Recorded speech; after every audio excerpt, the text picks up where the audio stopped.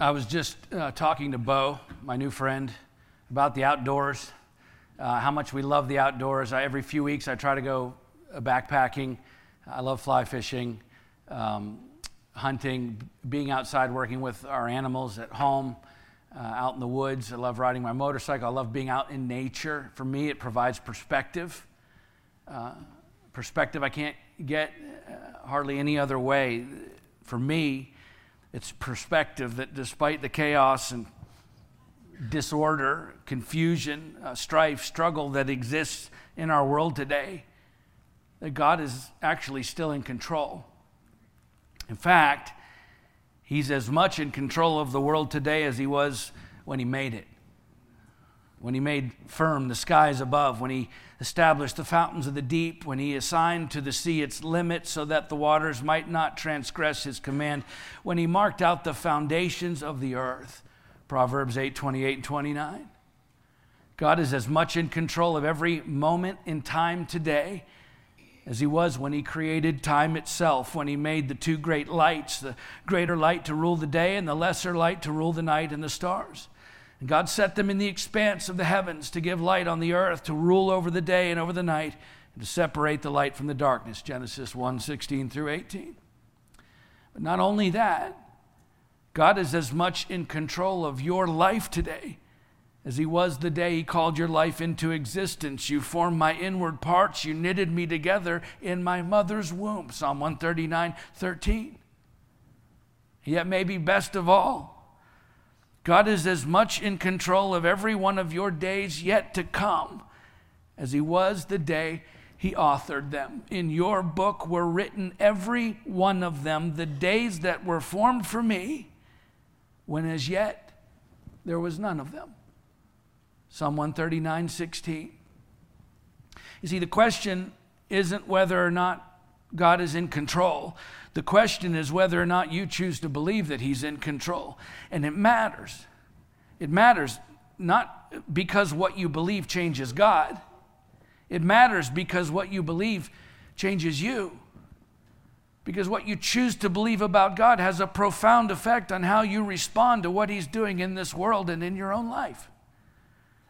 See, at the end of the day, it's all about the choices you make based on who you believe is ultimately in control of your life.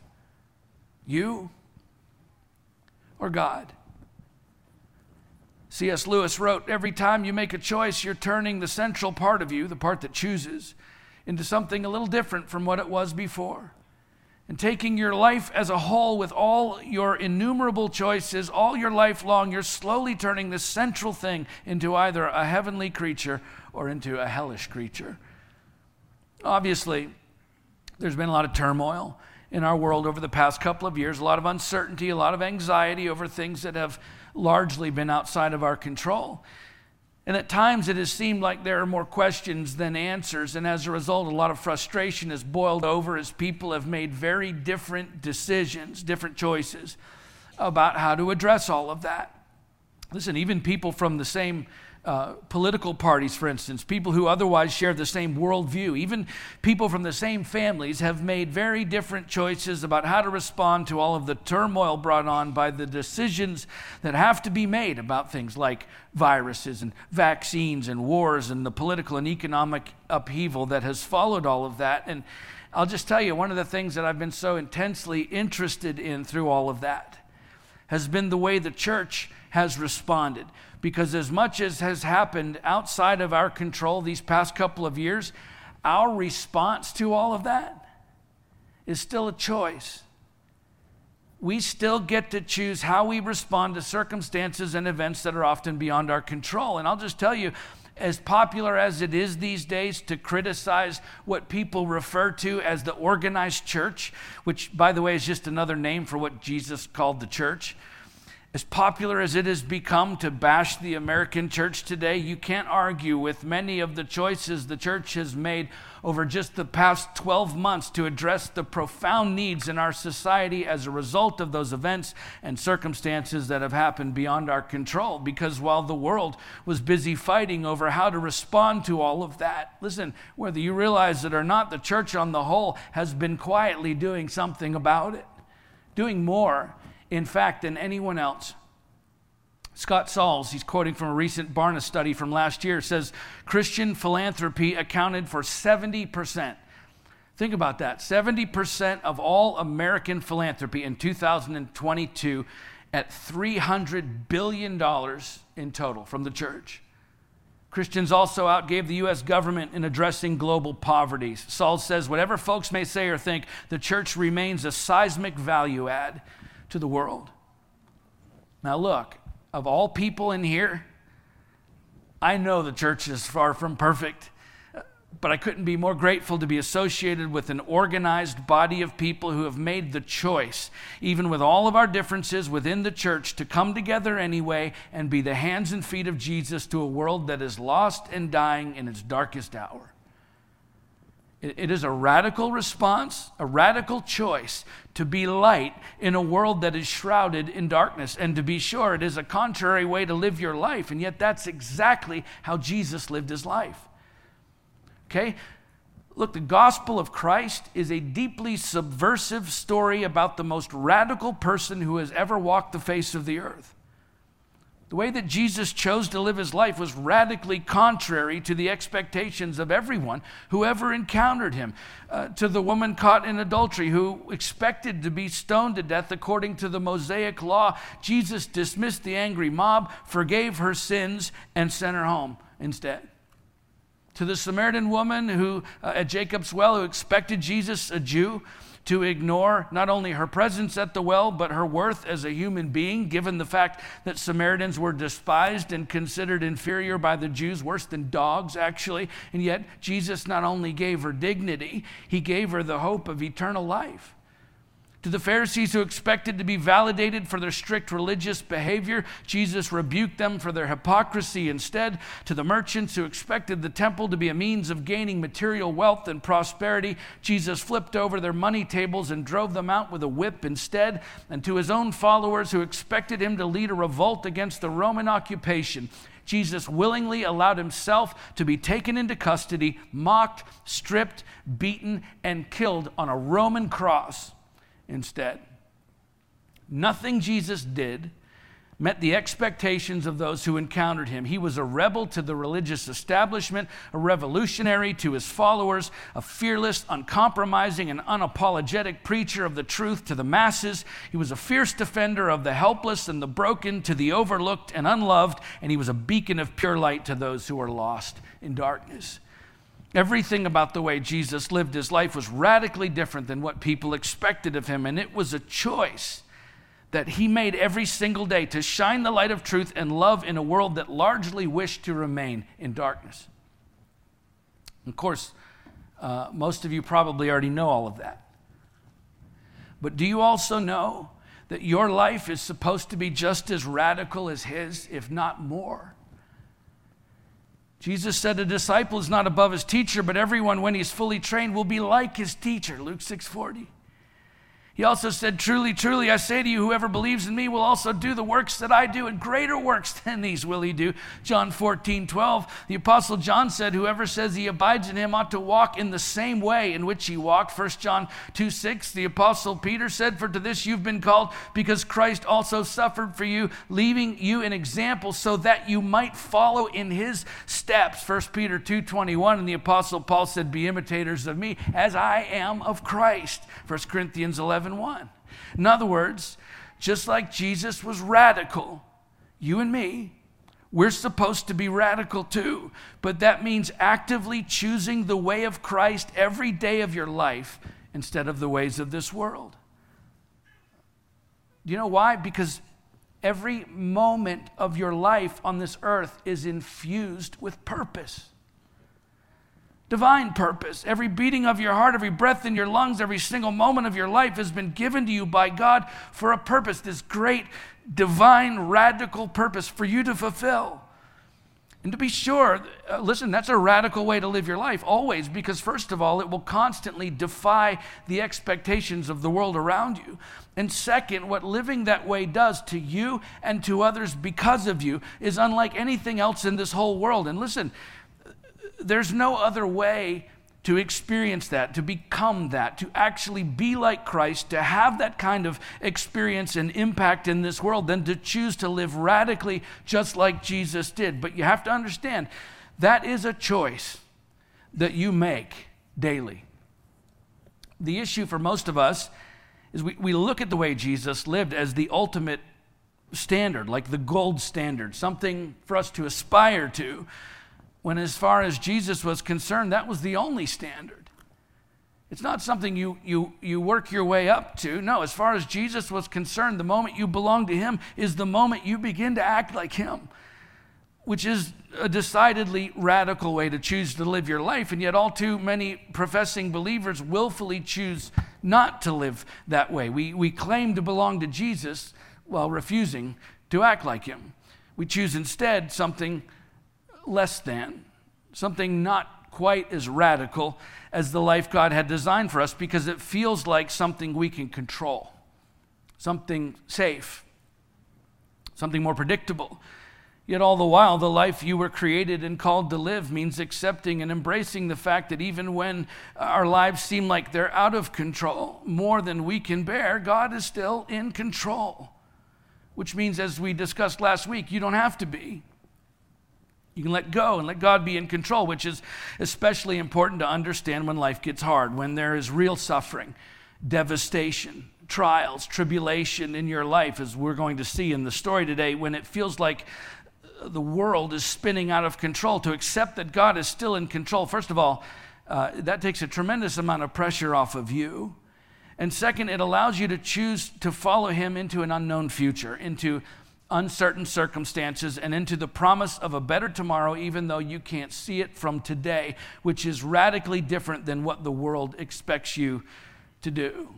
When we sold everything we owned and walked away from two very successful businesses to move 5,000 miles away to Alaska and start all over again, people told me I was crazy. My family, people close to me said, "You're nuts. What are you doing?" It's not what anyone expected. Can I be honest with you? I didn't expect it either. But that's what God told us to do. At the end of the day, it's all about choices you make based on who you believe is ultimately in control of your life. You or God. So let's pick the story back up where we left off last time, in what will be part 2 of the sermon we started last week within this series as we continue to work our way through the book of Revelation. We'll go to chapter 9 where we left off and read verses 13 through 19. Then the 6th angel blew his trumpet, and I heard a voice from the 4 horns of the golden altar before God, saying to the 6th angel who had the trumpet, "Release the 4 angels who were bound at the great river Euphrates." So the 4 angels who had been prepared for the hour, the day, the month, and the year were released to kill 1/3 of mankind. The number of mounted troops was twice 10,000 times 10,000. I heard their number, and this is how I saw the horses in my vision and those who rode them. They wore breastplates the color of fire and of sapphire and of sulfur, and the heads of the horses were like lions' heads, and fire and smoke and sulfur came out of their mouths. By these 3 plagues, 1/3 of mankind was killed, by fire and smoke and sulfur coming out of their mouths. For the power of the horses is in their mouths and in their tails, for their tails are like serpents with heads, and by means of them they wound.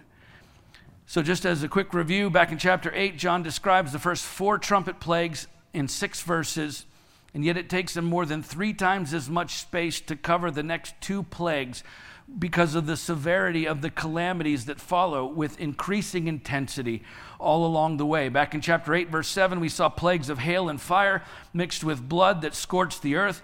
And then in verse 8, a burning mountain that fell into the sea, turning it to blood, leaving death in its wake. And then in verses 10 and 11, we saw a blazing star from heaven falling into the fresh waters, causing bitterness and death. And then a darkening of the sun and the moon that plunged the world into darkness in verse 12. And then last week, in the first half of this chapter, a swarm of demonic locusts was released from the abyss by Satan to torment unbelievers in verses 1 through 11, which brings us today to the 6th trumpet plague, the second woe, which is even worse, as a demonic cavalry, 200 million strong, come charging across the landscape, killing 1/3 of all the unbelievers on the earth. And so With the sounding of the sixth trumpet, the second woe has begun. And when the sixth angel sounds his trumpet, a voice from the golden altar commands the release of the four angels of destruction. The golden altar, described in Exodus 30:1-3 and Hebrews 9:4, is the incense altar. And we know from chapter 8, verses 3-5, that the seventh seal and the seven trumpets were God's response directly to the prayers of the saints for vengeance. We covered all that, which means the judgment being executed here at the sounding of the sixth trumpet is a direct response to the prayers of the martyrs as offered to God by the angel of the altar. Again, it was described in chapter 8, verses 3-5. We know it's not actually God's voice himself because it's offered before God or in the presence of God. And so the angel priest, whose first response to the prayers of the saints back in chapter 8, verse 5, was to hurl the censer filled with fire to the earth, initiating the trumpet judgments, he now gives a second response to these prayers of the martyrs, the saints, initiating the final stage of judgments by commanding the death angels to be released, who've been bound. They've been restrained at the great river Euphrates, which was the eastern boundary of the empire. Keep in mind that all of this direction, all of these commands are coming from the golden altar before God in response to the prayers of his people. It's a stark reminder that divine retribution is a personal act of a holy, sovereign God whose love and authority has been rejected, unbelievably rejected by unbelievers, people who have been given opportunities, as we've seen over and over and over and over and over again from the beginning of this book, to repent and be saved. In other words, even though that wasn't God's voice, this is all God's doing, based on choices that people have freely made to accept or reject him. We'll come back to that in a minute. So the four death angels are released, and we don't have a lot of information about these demonic beings as they're not mentioned in any other apocalyptic writings, but we know that God himself is speaking directly through an intermediary, this unnamed angel at the altar, which is probably intentional in order to emphasize God's part in all this, his sovereign presence behind all these commands that are given. So the angels, both good and bad, remain unnamed, but we do know that the death angels have been kept, held, restrained, bound against their will, just like the demons confined to the abyss in verses 1-3. These four angels have been held at the great river Euphrates, prepared to kill a third of mankind at the appointed time, at the hour and day and month and year, as commanded by God. The river Euphrates, by the way, has always for Israel represented that which has kept civil chaos, wanton violence, if you will, at bay. When God made a covenant with Abram, he promised him and his seed the land that stretched from the Nile to the Euphrates in Genesis 15:18. Also, it's referenced in Deuteronomy 11:24, in Joshua 1:4. The Euphrates marked the boundary between Israel and her chief enemies. So in Isaiah 8:5-8, the invading armies of Assyria, for instance, are represented as a mighty flood in which the great river overflows its banks and sweeps over Judah. In fact, Israel's ancient captors, Assyria and Babylon, had come from the great river Euphrates, and in John's day it marked the eastern boundary of Rome's influence, beyond which barbarian powers, especially Parthia, constantly threatened the empire's peace. Originally, Pompey had established it as a boundary in the 1st century BC, and it remained as such while John was writing this book. In the apocryphal writing, 1st Enoch 56 and 57, the angels of punishment are referred to there in that book. They call them the angels of punishment. They turned to the east, to the Parthians and the Medes, to get them to attack Israel. Okay, so this is all through Israel's history. The Euphrates held great significance for them as a physical restraint against their enemies, and yet, as we see here in John's vision, it also served as a spiritual restraint against the death angels. That is, until the sixth trumpet sounds. And so, under the fourth seal, you'll remember a fourth of the human race was put to death back in chapter 6, verse 8. And now a third are to be killed by this demonic horde as it sweeps across the land on horses with heads like lions' heads, tails like serpents, with red fire, blue smoke like sapphire, yellow rancid sulfur spewing from the horses' mouths, reflecting the colors of their riders' breastplates, moving against those who everywhere else are referred to as the inhabitants of the earth, which, by the way, is a standard designation in Scripture, certainly throughout this book, for those who are hostile toward God, unbelievers. And of course, we've already seen in the previous woe, God commanding the demons to leave his people unharmed, which just further demonstrates the fact that all of the forces of history are under the sovereign control of God. Okay, no matter how out of control this world seems to be, in our story, in practice today, it's not Satan, it's not the Antichrist, it's not your spouse who you're really mad at, it's not your horrible boss, it's not evil human beings calling the shots. Ultimately, no. And listen, as horrifying as all of this is, God is still in control. Let's finish the story then for today, verses 20 and 21. The rest of mankind who were not killed by these plagues did not repent of the works of their hands, nor give up worshiping demons and idols of gold and silver and bronze and stone and wood, which cannot see or hear or walk, nor did they repent of their murders or their sorceries or their sexual immorality or their thefts. It's breathtaking. I mean, as jarring as all of this is, these plagues against humankind, all of the wars and disease and turmoil and natural disasters and demonic attacks and death. I mean, as bad as all of that is, the most shocking part of it all is the fact that given the opportunity to repent and be saved from all of it, there are still people who refuse. Even though that's the very reason they're spared to begin with. You understand, in his great grace and mercy, God is giving them a choice to repent and be saved or perish without him. Just the fact that John says they did not repent is evidence that they could have had they chosen to, but they didn't. They don't. They continue not only to deny God, but to worship the very source of their misery. And such is the delusion of sin. In fact, in antiquity, heathen idolatry was considered to be worship rendered to demons. The ancient Jewish writing Jubilees 11:4 speaks of the people of Ur being assisted by malignant spirits in making graven images to worship. And of course, in our story here, John says they did not repent of the works of their hands, nor give up worshiping demons, the source of their suffering.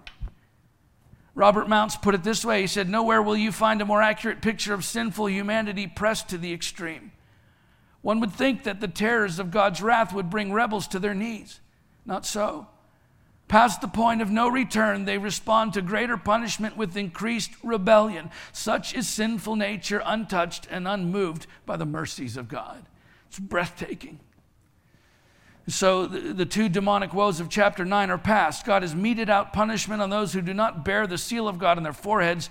Remember, God's own people are protected during this time from the plagues that fall on the rest of the human race, as we saw back in verse 4. And so many believers will endure the tribulation that comes from a world that has willfully chosen to reject God. But for those who choose to follow Christ, they'll never be touched by the wrath of God. We covered all this earlier in the book.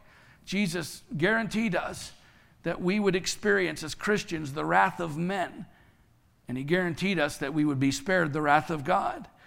It's a promise from God that we can count on no matter, no matter how chaotic, no matter how confusing this world can be, no matter the strife or struggle, we can count on the goodness of the promises of God to be our help, our provision, our supply for every need, because no matter what is going on around us, God is still in control. And so the first point of this two-point sermon, if you're keeping an outline, the first point from last week was that because God is still in control, first of all, nothing happens without his permission. And we went through all of that. Secondly, as we see in our story here today, even though God is still in control, you still have a choice to make. Okay? You still have to choose this day and every day after whom you will serve, as Joshua explained to God's people in Joshua 24:15. Because listen, just because God is in control doesn't mean you have no choice to either follow him or this world. No, you absolutely get to make that choice, and you get to make it every single day. Right? How many times, think of it this way, how many times throughout the Old Testament did God say to his people, listen up, You can do this. You can choose to follow my will. And if that's what you choose, then this is what will happen. Blessings, promises fulfilled, a bright future, and on and on. Or, he would say, you can choose door number 2. You can make the choice not to follow my will. And if that's what you choose, then this is what will happen. Calamity, suffering, loss, misery. Now, you understand, either way, no matter what choice they made, God made it clear that he was still in control of the outcome. But the choice and the consequences of that choice was completely up to them to decide. It's exactly what we see in our story today, the free choice that people get to make to accept or reject God in the future at the end of this age, even after they're given a sobering taste of what eternity will be like without him. In fact, we see the same thing from the very beginning with Adam and Eve. You can do this, right? You can live according to my will, my command, and you'll enjoy eternal blessings and reward. Or you can choose what's behind door number 2 and take a bite from the fruit of that tree over there, and the whole world comes under the curse of death. God was in control either way. God was in control the whole time, no matter what choice they made, but they were still given a choice, and they were responsible for that choice. It was that way in the beginning with Adam and Eve. It was that way all throughout Scripture with God's people. It will be that way in the future at the end of this age. And I'm telling you, it's that way right now, today, in your own life. You have a choice to make, a daily choice to follow Christ or to follow this world. You understand, this life spent following Jesus, I hope you know this, it's a lot more than just repeating a prayer at the end of a church service and then waiting for heaven. For the Christian, that's who I'm talking to here, right?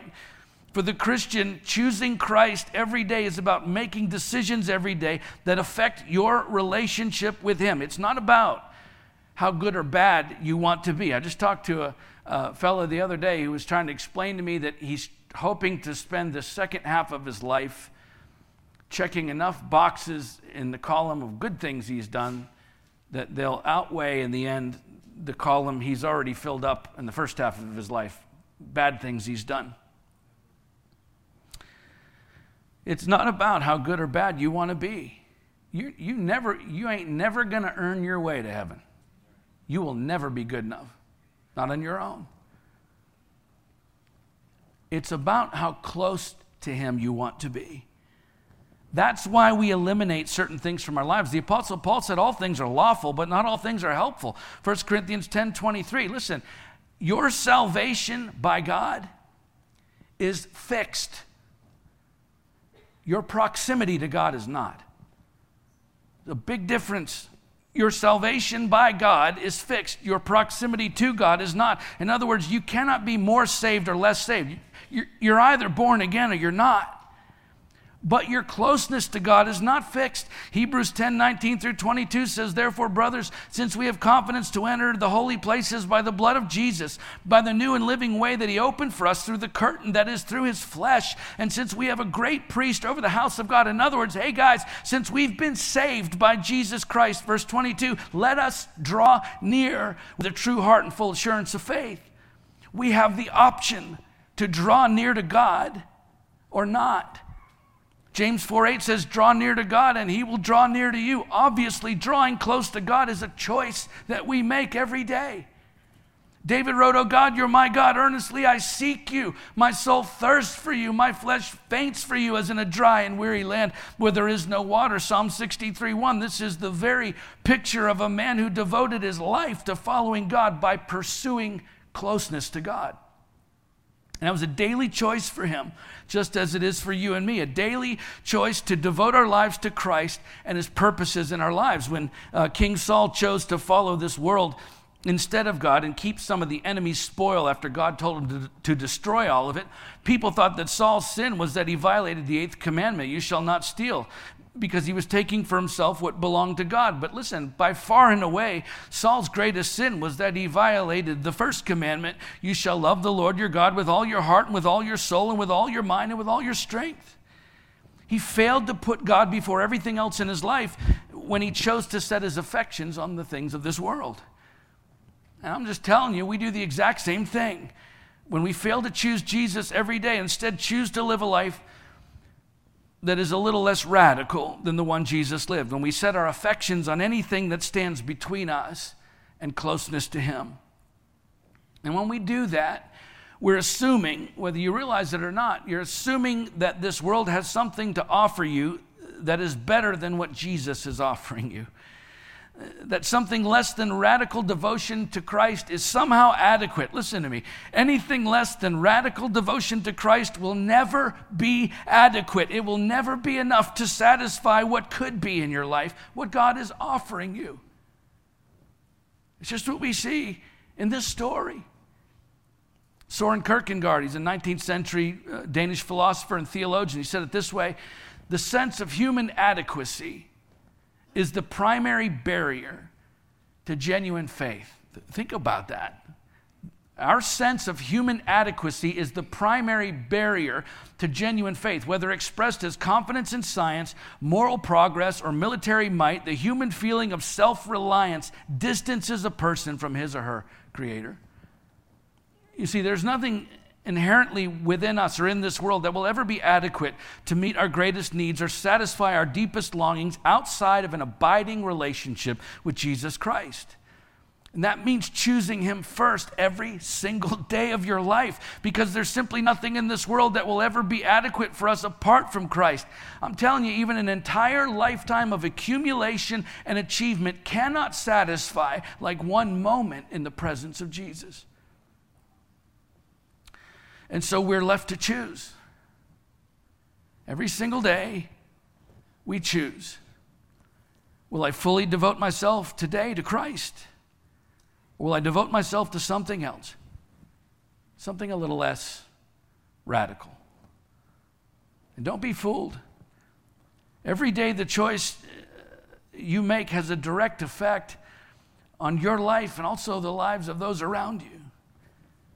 The truth is, if our culture today witnessed more Christians actually living radically devoted lives to Christ on a daily basis, our influence in all facets of society would be profoundly greater than it already is. And according to the research we read earlier, the church is already having a tremendous effect on the world for their good and for God's glory. Imagine what it would be like if we chose to follow him, radically follow him every day more than we follow this world or the ways of this world. I'm telling you, we wouldn't need social justice movements to bring about change in our country, because the observable witness of the church through men and women who have radically devoted themselves to living lives that cannot be ignored would shatter the expectations of this world, and it would capture the hearts of the lost. German pastor, theologian, he was a conspirator against the Nazi regime, martyr. He's one of my heroes, Dietrich Bonhoeffer, a man who lived a life that was unquestionably radically devoted to Christ. He once said, "Your life as a Christian should make non-believers question their disbelief in God."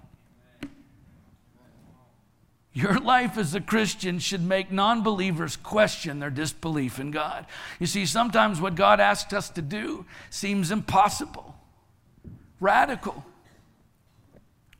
Well, yeah, indeed it is radical and sometimes even impossible outside of the Spirit of Christ at work within us. But we get so focused on ourselves in this world, especially in times like these when the pressure's turned up, when things seem like they're spiraling out of control. It's so much easier to focus on what we think we cannot do instead of focusing on what God absolutely can do and will do, has promised to do through us when we choose to follow him every single day. That's the beauty of this life, even when it gets hard. The fact that we still get to choose how to respond to circumstances and events that are often beyond our control, because we know that he is still in control. Yeah, it's a radical way to live. You bet it is. To choose to be light in a world that is shrouded in darkness, it's a contrary way to live your life, and yet that's exactly how Jesus lived his life, and he expects no less of you. Don't you see? Every moment of your life on this earth is infused with purpose, every moment. Divine purpose, every beating of your heart, every breath in your lungs, every single moment of your life has been given to you by God for a purpose, this great, divine, radical purpose for you to fulfill. And yet living that way is something you have to choose. Every morning, every evening, you have to choose every day. That's what it all boils down to. The choices you make day by day based on who you believe is ultimately in control of your life. You or God. Let's pray.